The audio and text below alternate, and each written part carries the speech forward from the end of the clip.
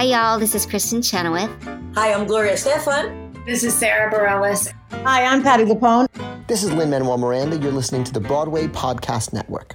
Hey guys, it is Ryan. I'm not sure if you know this about me, but I'm a bit of a fun fanatic when I can. I like to work, but I like fun too. It's a thing. And now the truth is out there. I can tell you about my favorite place to have fun. Chumba Casino. They have hundreds of social casino style games to choose from with new games released each week. You can play for free anytime, anywhere. And each day brings a new chance to collect daily bonuses. So join me in the fun. Sign up now at ChumbaCasino.com. No purchase necessary. VGW. Void where prohibited by law. See terms and conditions. 18+. With Lucky Land Slots, you can get lucky just about anywhere. Dearly beloved, we are gathered here today to... Has anyone seen the bride and groom? Sorry, we're here. We were getting lucky in the limo and we lost track of time. No, Lucky Land Casino, with cash prizes that add up quicker than a guest registry.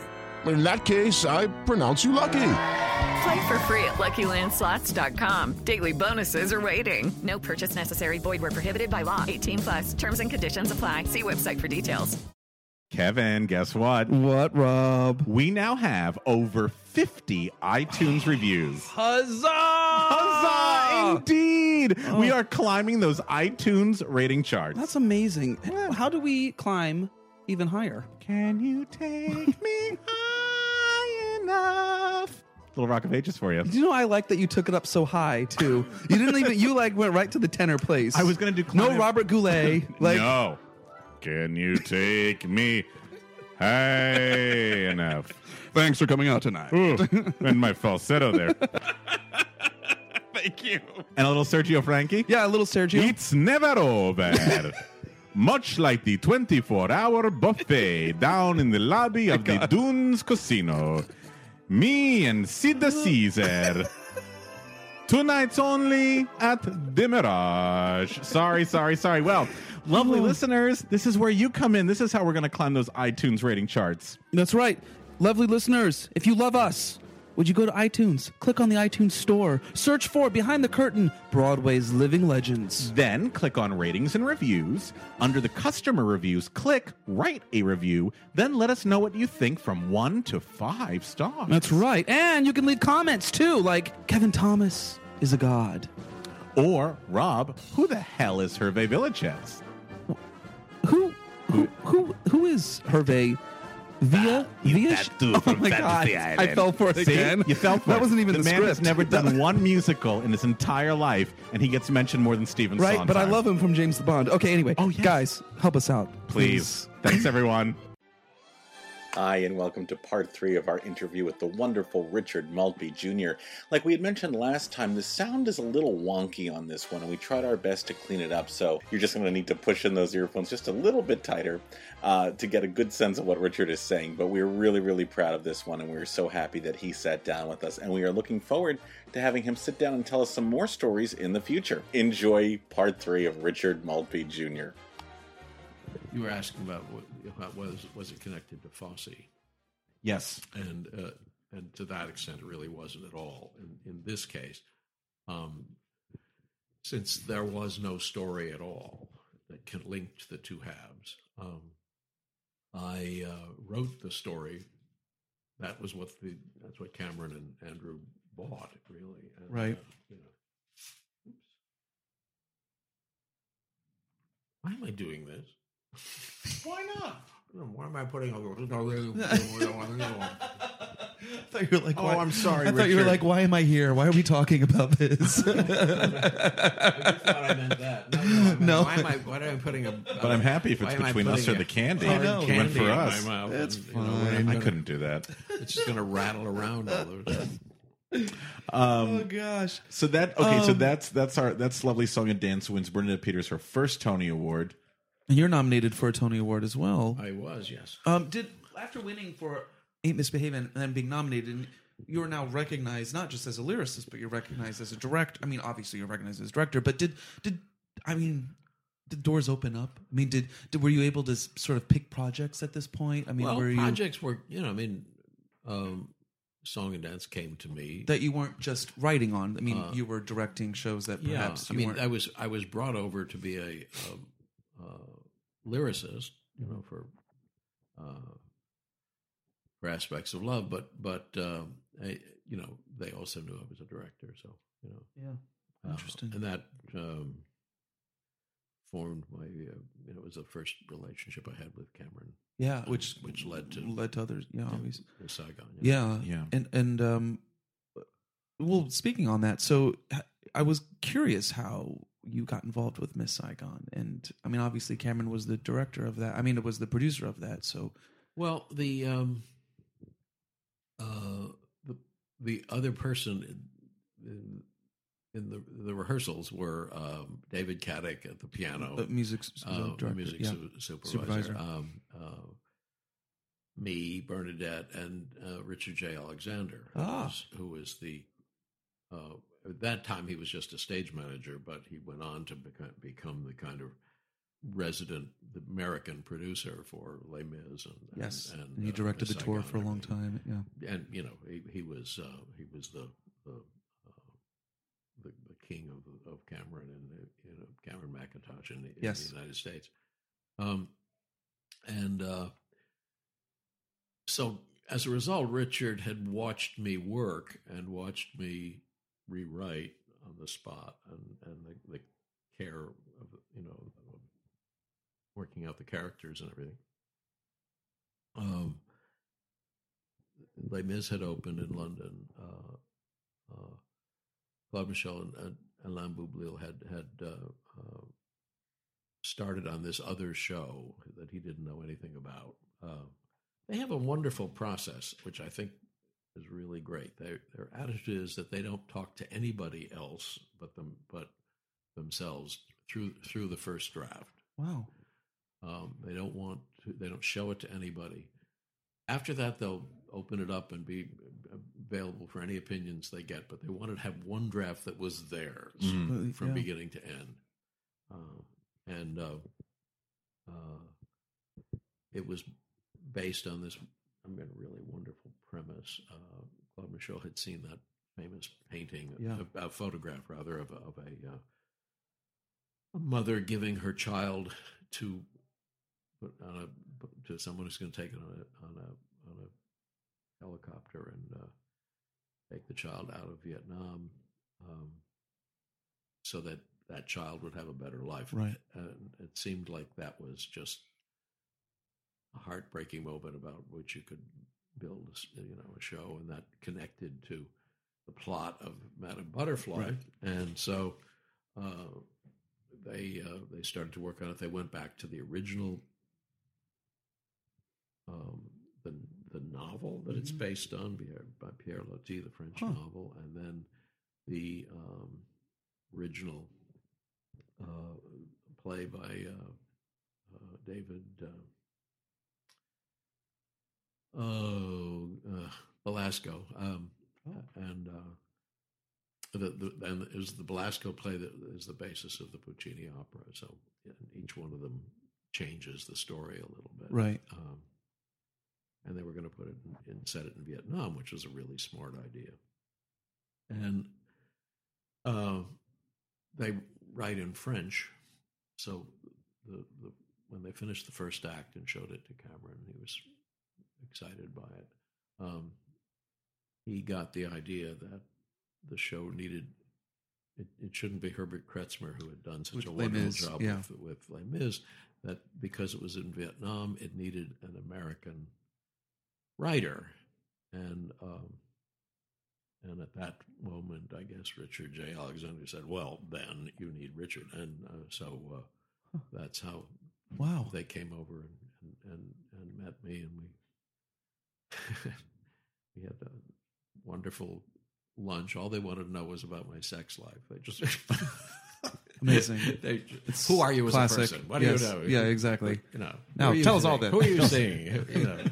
Well, 91 must have been a busy time for you because you were also writing Nick and Nora. Well, no, we're talking about 87. Oh, so you worked on Miss Saigon for Well, Miss Saigon opened in 89 in That's London. right, in London. It opened in 91 here, but it opened in 89 in London. So it was 86, 87, 88, and 89. It opened in September.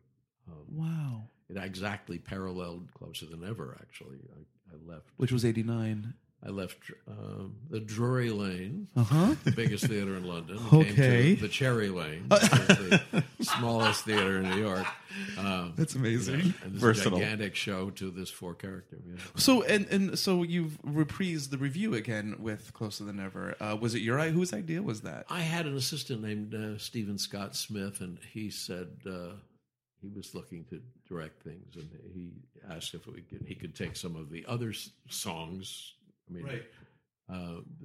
that existed besides the stuff that went into Starting Here, Starting Now, and do a nightclub event, which he did, and at a place called 88's. It was a really terrific supper club down in the village, one of the nicer ones that had an actual stage, and Stephen Holden came to it and wrote this glowing review, because what we hadn't realized that we had done is we'd sort of written the stage too. I mean, Starting Here, Starting Now was about young love. Those were those young songs that we wrote when we were younger, and I had along the way I had a file that of just song ideas. So people would tell me things, or people would tell me stories, or I'd hear things. I would think that's an interesting kind of contemporary idea. And every now and then I'd take one of them out and write a little bit of it, or write a section of it, and then David would write set some of it, and slowly it evolved into a series of songs. We put them all into a show called Urban Blight, a review at the Manhattan Theater Club. But they were some really interesting songs, and so Stephen took that plus some other songs that hadn't been used in the other show, and I put together this review. It was just a 1-hour show, and it what it was about was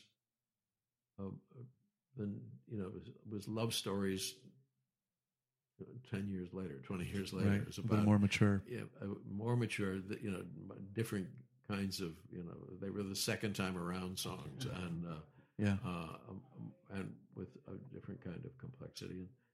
And Stephen Holden got that and said, these are songs, shows about, it's a show about life lived over time, which was quite an insight. I mean, suddenly I realized that's exactly what we had written.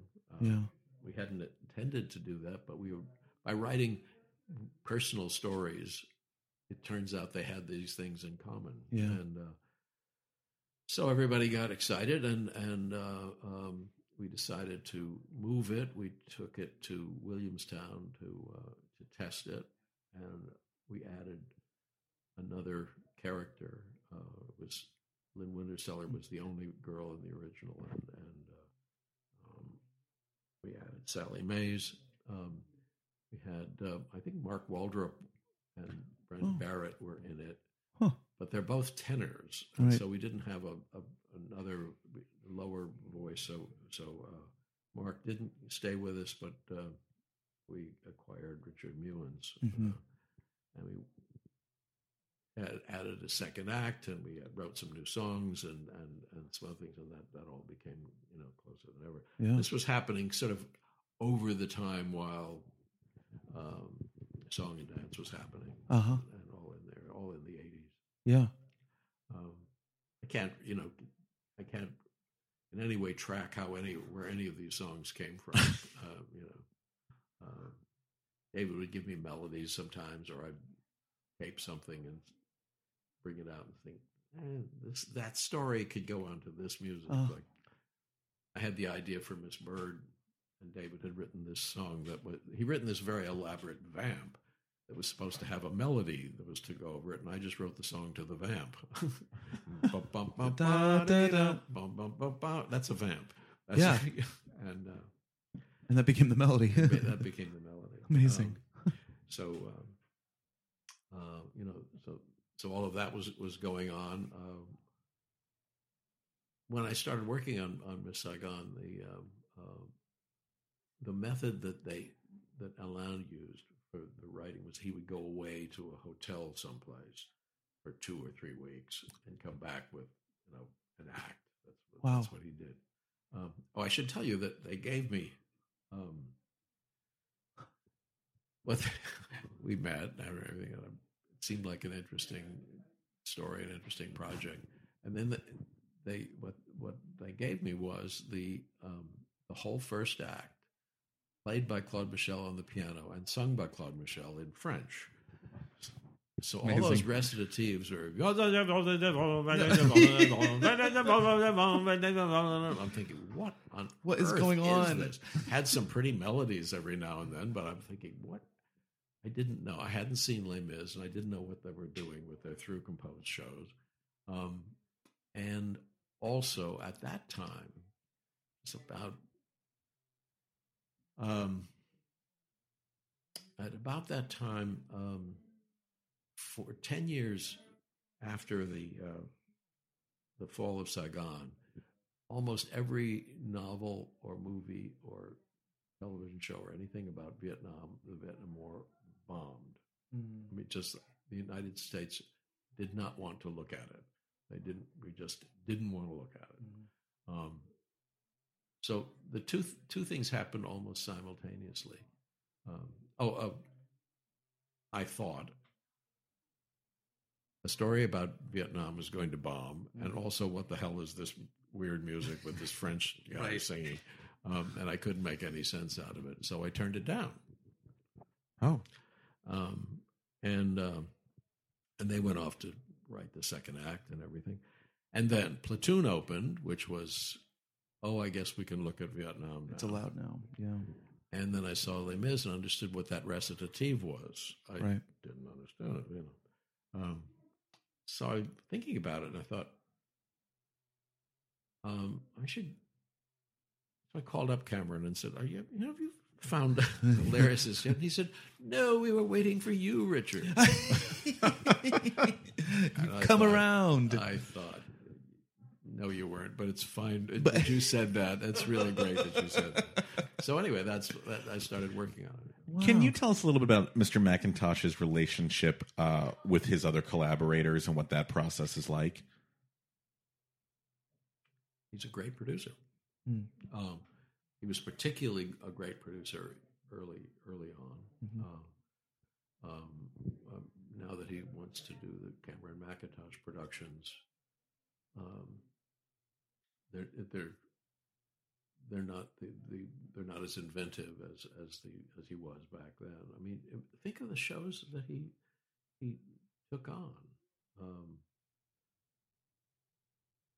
Cats, a bunch of songs about a cat, right?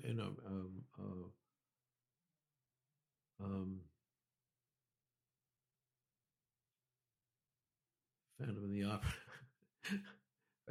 Well, Phantom of the Opera. Apparently, Andrew Lloyd Webber called up Cameron and said, "Cameron, I have an idea for a musical. I think we might make a few bob." And did they ever? Did they ever? Oh, Did they ever? Wow. Anyway, so he did that, and then and Miss Saigon, and I'm leaving one of them out. What am I leaving out? Cats. Did he do? Was he producer of Nicholas Nickleby? I mean, that wasn't a musical, but he was. That was the RSC. No, but it was because of Nicholas Nickleby that he hired Trevor Nunn and John Caird to pare down this huge, novel and make a musical out of it. And of course, it was the beginning of everything. Yeah. As a lyricist, are you open to changes and suggestions from other parties besides your composer? Sure. Yeah. I mean, all the time. And as a director, how do you like to receive notes and feedback on things that you've created or directed? Well, you have to be open to it, and you have to listen to it, because what you don't listen to is their solutions. If someone says, "I got bored in here," or "my mind wandered over in here," that's really useful. I got bored in here, but why don't you bring back that girl in that scene? that's not a very useful thing because maybe you want to bring back the girl and maybe you don't,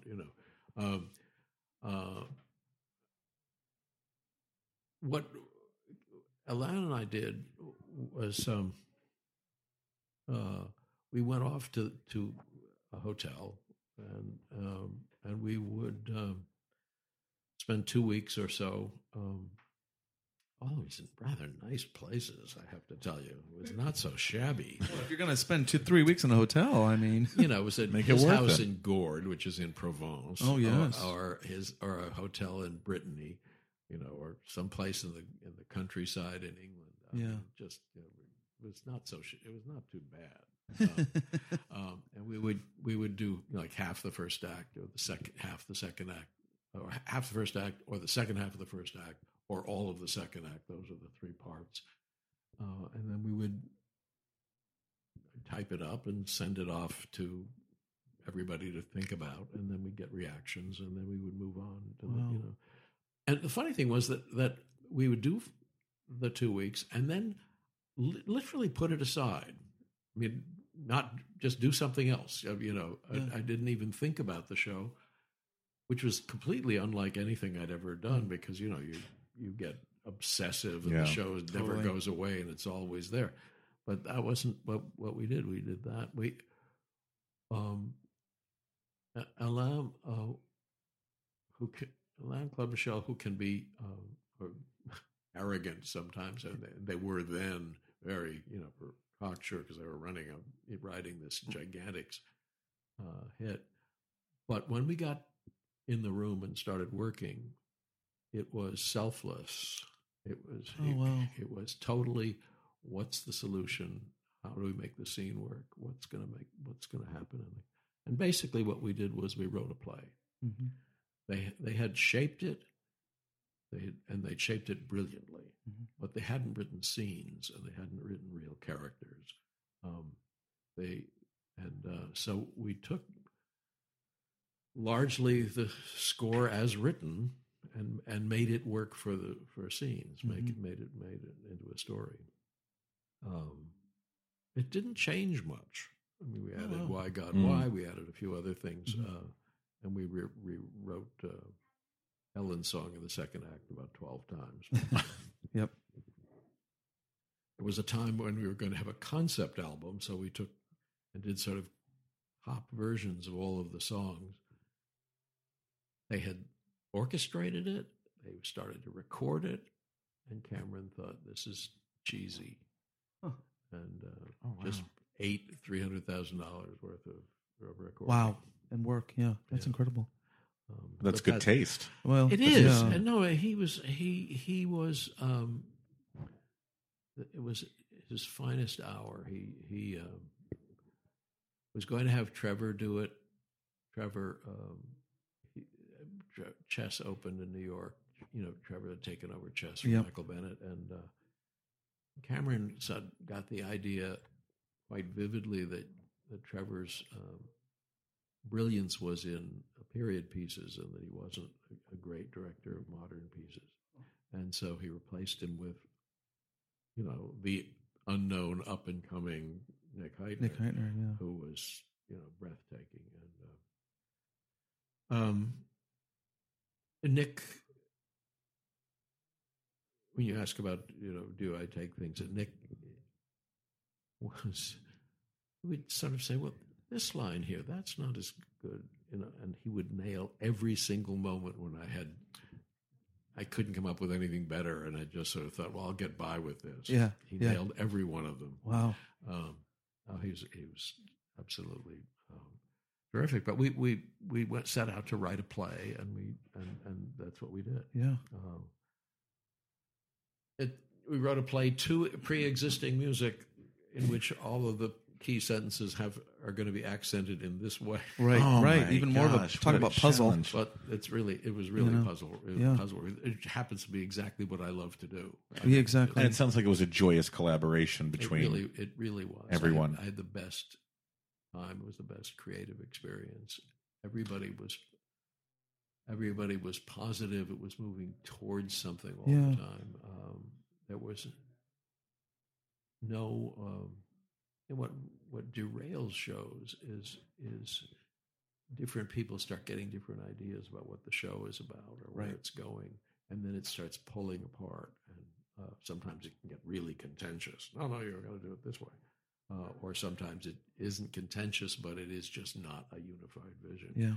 But there was a unified vision all the way through it. Cameron got the best designers, the best. His choices of who he picked, was astonishing. He cares totally about everything, every detail of the show, and has a vision for it. Plus, an actual grandeur in his vision, which only the great entrepreneurs have. And he and Andrew had beyond. Nobody had those visions. Right. Yeah. Remember that there was no such thing as worldwide theater. There were no such things as shows that went off to be done in Germany or Vienna or Asia or Tokyo. Tokyo did things, but the worldwide phenomenon of it's so true. I know, we do take that, and we teach a lot of international students, and no matter what country they come from, the songs that they all have in their books will be from Les Mis, Miss Saigon, Phantom. I mean, they are that's the same language. And Cats and now totally as a result, Hairspray and sure, because they are now worldwide. There's now a worldwide theater. That's right. That didn't exist. They invented it. They would license previously. Local producers could come in and license a show and then do it somewhere, kind of like it's summer stock, right? But they had the idea that they would supervise the production. Their production. So their production went to Toronto. Right. Their production went to Vienna. Their production went to Sweden and Berlin and Stuttgart and everywhere. And then they found that people were actually building theaters for them because the shows were phenomenons. They're so big for a long time. Step into the world of power, loyalty, and luck. I'm going to make him an offer he can't refuse. With family, cannolis, and spins mean everything. Now, you want to get mixed up in the family business. Introducing The Godfather at ChumbaCasino.com. Test your luck in the shadowy world of The Godfather slot. Someday, I will call upon you to do a service for me. Play The Godfather, now at ChumbaCasino.com. Welcome to the family. No purchase necessary. VGW Group. Void where prohibited by law. 18+. Terms and conditions apply. It is Ryan here, and I have a question for you. What do you do when you win? Like, are you a fist pumper, a woohooer, a hand clapper, a high fiver? I kind of like the high five, but if you want to hone in on those winning moves, check out Chumba Casino. At ChumbaCasino.com, choose from hundreds of social casino-style games for your chance to redeem serious cash prizes. There are new game releases weekly, plus free daily bonuses. So don't wait. Start having the most fun ever at ChumbaCasino.com. No purchase necessary. VGW Group. Void where prohibited by law. See terms and conditions. 18+. I dreamed a dream of days to come, where sponsorship is high and money is forthcoming. That's beautiful, Kevin. No, I really added a voice onto that one, too. I really was trying to go for something there. Listeners, we love creating this podcast, but it does cost money. Please don't make me sell my Angel record. Oh my gosh, the original cast recording of Angel. That nobody has. Nobody has it. If you like what we are doing and want us to keep doing more of it, please head over to patreon.com. What? That's Patreon.com. Pat Rion. I feel Pat Rion. Yeah, Pat Rion. Rion. Pat Rion. Yeah, and once you're there, search for Behind the Curtain Broadway's Living Legends. And of course, we don't expect you to give without receiving some great rewards. Such rewards include behind-the-scenes videos, shout-outs on future episodes, or episodes, depending on what part of the country you're from, because I said episodes, and early access to some of our podcasts. Hell, for the right price, Kevin and I will come to your apartment and act out all of Agnes of God. So head over, friends, to patreon.com to help us out. Let's talk a little bit about movie to musical adaptations, which you've done a few times. You did it with Nick and Nora, and you did it with Big. How exactly does that process or seeing something on film before you start creating. Well, the they're lyrics not to absolutely comparable. Nick and Nora was a news story based on those characters, and Big was an adaptation of the movie. So then going back to the first one for Nick and Nora, though, but characters that are familiar with the audience, possibly. Yes, what do you honor? What don't you honor? And how do you make that decision? Well, I came into the project because Charles Strouse was doing it with, and Pete Gurney was going to write the book. Oh, interesting. And Arthur was just the director. They were looking for a lyricist. But after about 5 or 6 meetings, it became obvious to Pete Gurney that Arthur's idea, a directorial vision of the show involved writing it. And so he said, well, in the nicest way possible, why don't you do it? You're doing it anyway. And so suddenly I was doing the show with Arthur writing the book, which I don't know if I would have said yes to it, because the director was sleeping with a book writer, and and it was an unholy kind of thing. There was nobody correcting anybody. Yeah, the director, the book writer did not have a director saying that doesn't make sense, and the director didn't have a writer who was offering a variety of ideas. So the thing about Nick and Nora is the two characters are wonderful, charming. She certainly ought to sing and dance. I mean, everything about it was great. And Arthur invented a really interesting set of characters for the story. He just didn't write a story. He didn't write he thought in the Thin Man movies, the mystery, the murder mystery was small, and it is sort of not the point. However, it was there. Yes, and there is. I mean, the Thin Man is an actual mystery device. Right. A fat man and a skinny man have the same skeleton, and you can't. You can mislead somebody by putting fat clothes on the skeleton of a thin man. In the book, that device is introduced way late in the story and resolved very shortly afterwards. Dashiell Hammett didn't care very much about it, but still, it was there. Right. It was a classic Agatha Christie,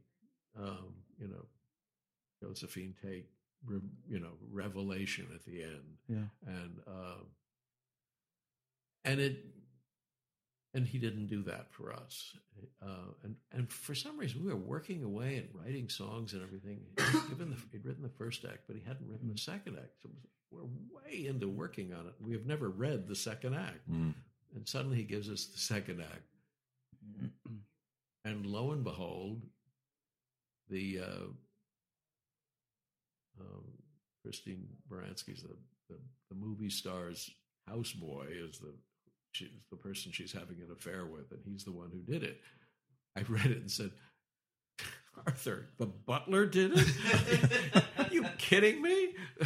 The butler did it?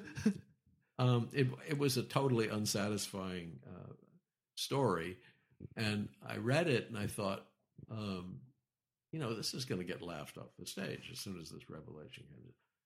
We went into rehearsal. We got through. You run throughs at the end of the rehearsal. Nobody laughed at the end. I thought maybe I was wrong and everything. We get to the first performance. Turns out that he did it, and the audience fell on the floor laughing. At the show. Oh no! And yeah, and it unfortunately did not have a long run. Well, it did if you count the previews. And the longest. I mean, the terrible thing was that when Spider-Man was in previews forever and ever, they kept saying it's the longest ever, except for since Nick and Nora. Right. I'd hoped that Nick and Nora would just remain buried, but they just kept bringing it back and every time there was an article on Spider-Man, there was a reference to Nick and Nora. Oh my goodness! Now we previewed for like 7 weeks. Oh wow! And finally opened, and I think closed in a week. What were you doing in those 7 weeks? Well, Charles and I were rewriting little pieces of the score, and Arthur was not rewriting any of the story. Oh, wow. Yeah. Jonathan Tunick said it's the most money he ever made on any show because every time we rewrite something, he'd have to reorchestrate it. Wow. And then Big. So going back, so now looking at Big, which is a movie that everybody is familiar with at the time. Must have been a fan of the movie, I'm assuming, too. Well, yes. It was David's wife, Dee Dee Khan, who was in the hospital, I think, with some minor something or other, and it was on television, and she said, "That's the one you should do." And we looked at it, and we'd gotten to know John Weidman and asked if he would do it. He said he would, and John is really, really smart, and with any project, almost the first thing you do is you talk about the liabilities. How are you going to deal with a little kid who appears at the beginning and at the end, and right? How are you going to buy that, and what is the musical about? What is it that that makes this story hold? And in the 80s, I think there were quite a number of body changing movies. Oh yes, Freaky Friday, and there was a Lily Tomlin, Steve Martin movie. All of Me, where they shift characters. Yeah, it's a whole bunch. You're right. A whole bunch of you wake up and you're the other person. Right. Most of them have disappeared. But Big is iconic. So we were trying to figure out what it was. And what it really was, was that it was about the time. And particularly when you're a child, you really want to skip over the bad parts and get to the good parts. Yeah. But it's one of the truisms that life does require that you go through all the steps to get there. And so it was tapping into something that was basic and sort of fundamental to human beings. Universal. Something very universal. We all want to do two things. One is we want to get to the good part in the past. We want to be a grown-up knowing all the things that we don't know yet. Totally. And to use your words, stop time as well. You know. So I mean, it followed that idea, and it made the story. Stop time is a perfect example. Stop time, which is about the fact that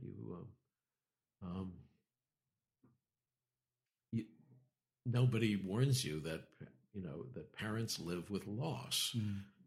You're never going to see that 2-year-old again. Ever. You're going to get the 3-year-old. That's going to be one, but you're never going to get that 2-year-old again, and you're never going to get that 3-year-old again, and you're never going to get that 10-year-old again. You just until finally they get big enough to move out, and then you're never going to see them. I mean, and just at the moment that you've totally gotten to know someone, they change. They become an adolescent. They become something else. They start getting angry at you. It's just something that we all live with and nobody ever thinks about. And so once we had that, once we had a big theme, once we sort of knew why this show existed, we could go to work on it. Wow. And it's chronicled as well in a book, I believe. Yes. I wanted to ask you about the book and your thoughts on the book. The book is called Making It Big. Oh, I didn't. Yeah. Yes. Gosh, I've forgotten the name of the woman who wrote it, but she just stayed around with us. She came in about halfway through it, so that she missed some of the early stages. And she chronicled the out of town run and the run in New York. It's interesting, but of course not totally accurate. Not because she wasn't accurate, but because nobody really told her what really was going on. Sure. I mean, you just, we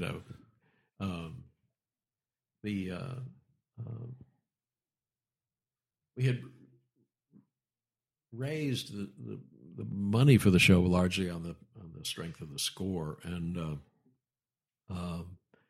when Mike Ockrent came in, I mean, we had thought that that Susan Stroman was going to direct it, but she was at that time coming off of Crazy for You, and they were now a couple, and they were really working well together. So they decided that they would like to take this on because they wanted to do something modern, and Mike was a brilliant force, just the most delightful person. But what he had learned from Crazy for You and from Me and My Girl was how to do comic bits and how to do comic scenes, and how to fiddle with the comedy scenes, which was fine in a show that had a set score. You have Embraceable You, it's going to be Embraceable You, even if you do it as a tango, it's going to still be Embraceable You. But if you've written, as we had written, very precise character songs to set up a scene, and then you start tricking the scene, the song suddenly doesn't work anymore. Suffers, yeah. And so what happened was after song, we ended up replacing it with something else. And the replacements were never quite as good as the original. Some of the stuff was good,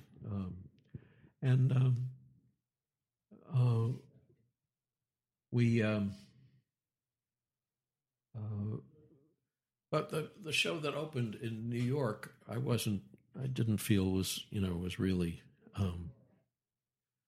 the show we wanted, and we had the bad luck of opening the day after Rent. Yeah. Oh, yeah. The day before Rent, actually. Wow. Yeah. So, we were like the old guard that had been replaced by the new movement. Not that Rent, as we can tell, was the beginning of a movement. Right. I mean, big new shows are always considered to be the beginning of a new age, and they never are. Yeah. Yeah. West Side Story was going to bring years of dance musicals, never happened. Right. Rent was going to bring lots of edgy modern shows, never happened. You do not want to be the next show that brings in rap and put it on Broadway, because it's not going to be totally. It's going to be cream. There's no way. Jefferson the musical. Jefferson the musical. Yeah. Yeah. Well, he was brilliant. He had learned. I mean, because he was a straight play director, and he had learned from two big hit musicals that he had this gift for doing, these sort of period shows that had pre-existing scores. Nothing had prepared him for an original score. He didn't know how to take care of it. Right. He didn't know how to you make the scene work, including the song. Right. And I don't think he knew that.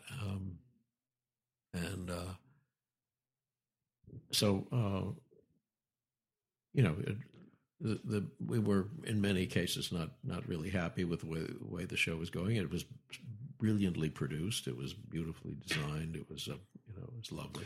It got a very good review from the New York Times. It did. Yeah, but not very good from the other ones. It's still performed quite frequently.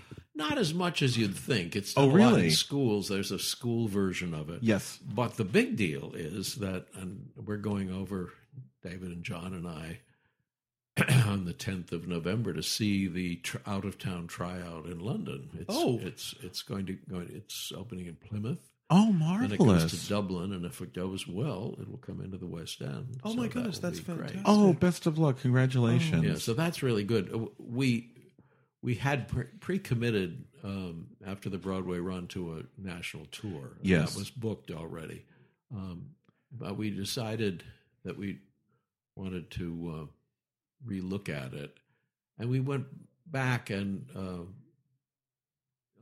Eric Schaefer joined us as the director, and we would play the songs that we had written originally. He said, "Well, that's better than what you have. Why don't you use that?" So we progressively went back and put 6 or 7 of the original songs back in the show. And just so I'm clear, that's what was on the tour, or that's what's happening right now? That was what was on the tour, and that's largely what the show is now. Oh, marvelous! We wish you the best of luck with that. We did it. We did it at the York Theater. In a sort of a one of their mufti, script in hand productions, in which I appeared, by the way. Oh, I think I remember something about this. Were you the guy who was playing the part of Macmillan, the toy company, simply failed to show up for the first performance.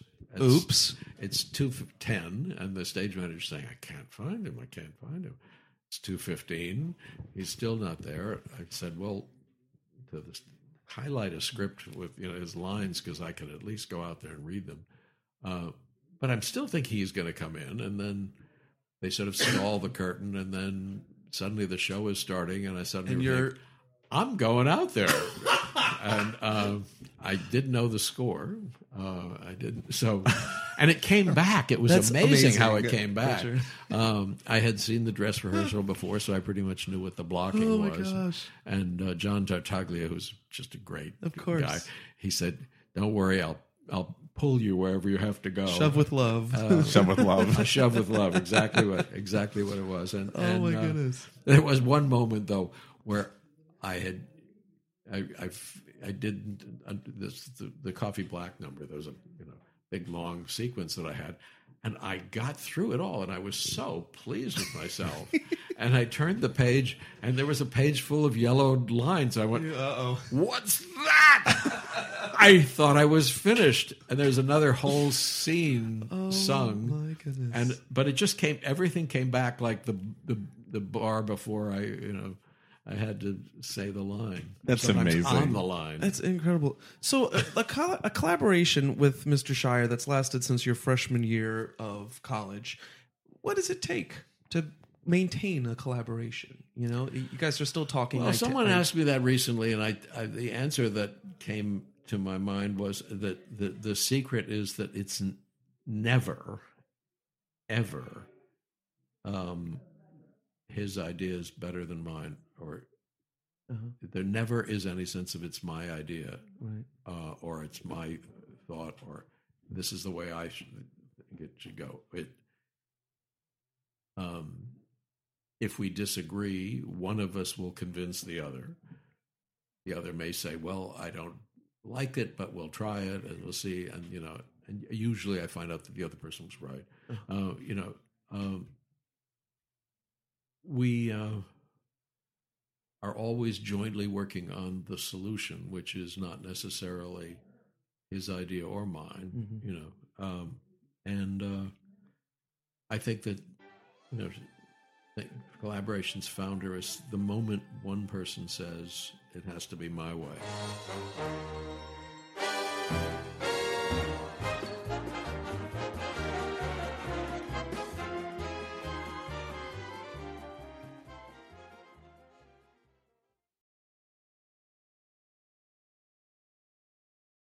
Hey, it's Leslie Odom Jr. here on the Broadway Podcast Network to tell you about the Rise Theater Directory, a program of Maestro Music. Rise is a national online resource designed to connect and empower backstage and administrative and creative theater professionals from underrepresented backgrounds. If you work or aspire to work in the theater community, this can help you find your next project. And if you hire theater professionals, search the Rise Theater Directory to find your next team. Create your profile now and get more information by visiting risetheater.org. That's theater with an RERISETHEATRE.org, because only together we rise. Okay, round 2. Name something that's not boring. A laundry? Ooh, a book club. Computer solitaire, huh? Ah, sorry, we were looking for Chumba Casino. That's right, ChumbaCasino.com has over 100 casino-style games. Join today and play for free for your chance to redeem some serious prizes. ChumbaCasino.com. No purchase necessary. Void where prohibited by law. 18+ terms and conditions apply. See website for details.